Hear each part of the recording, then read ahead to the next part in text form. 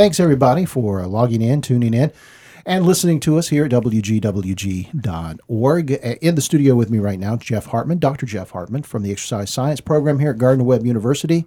Welcome. Hey, thanks for having me. What are we going to talk about today? Is there a study out?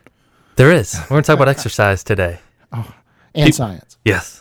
People's number one, I'd say, complaint or reason that they don't exercise, I just don't have enough time. Yeah. We all have the same 24 hours in a day. Yeah. 20% of us actually get out there and do our exercise. That means the other 80% don't. 80% do not, yeah. So what's the difference between the 20 and the 80%? That is a good question. Does it have something to do with willpower, motivation, or is it just about scheduling?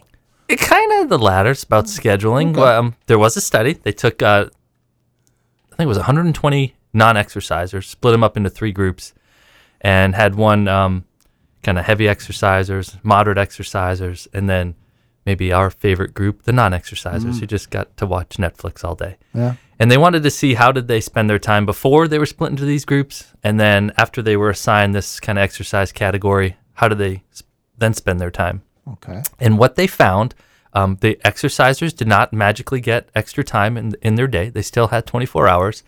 So what they eliminated from their schedule was television time, about 52 minutes. The exercising group spend about 52 minutes a day less in front of the television. So it looks like I don't have enough time is really just an excuse. You can make time or find the time. Yeah.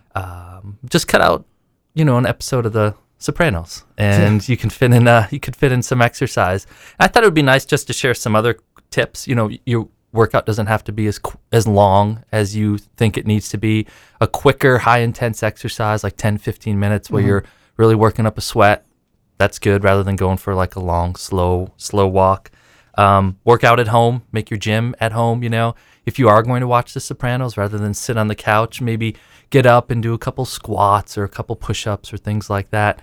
It's not about living in the gym or, kind of that stereotype of being a gym rat or always out running around. It's just kind of scheduling your day a little bit differently and then maximizing your efficiency with your time. Like, do 2 things at once. Watch TV if you have to catch the next episode of Sopranos, but just be active while you're watching. Good advice, Dr. Jeff Hartman from the Exercise Science Program here at Gardner-Webb University. Folks want to get in touch with you, or if they want to learn more about the program, how can they do that, Jeff?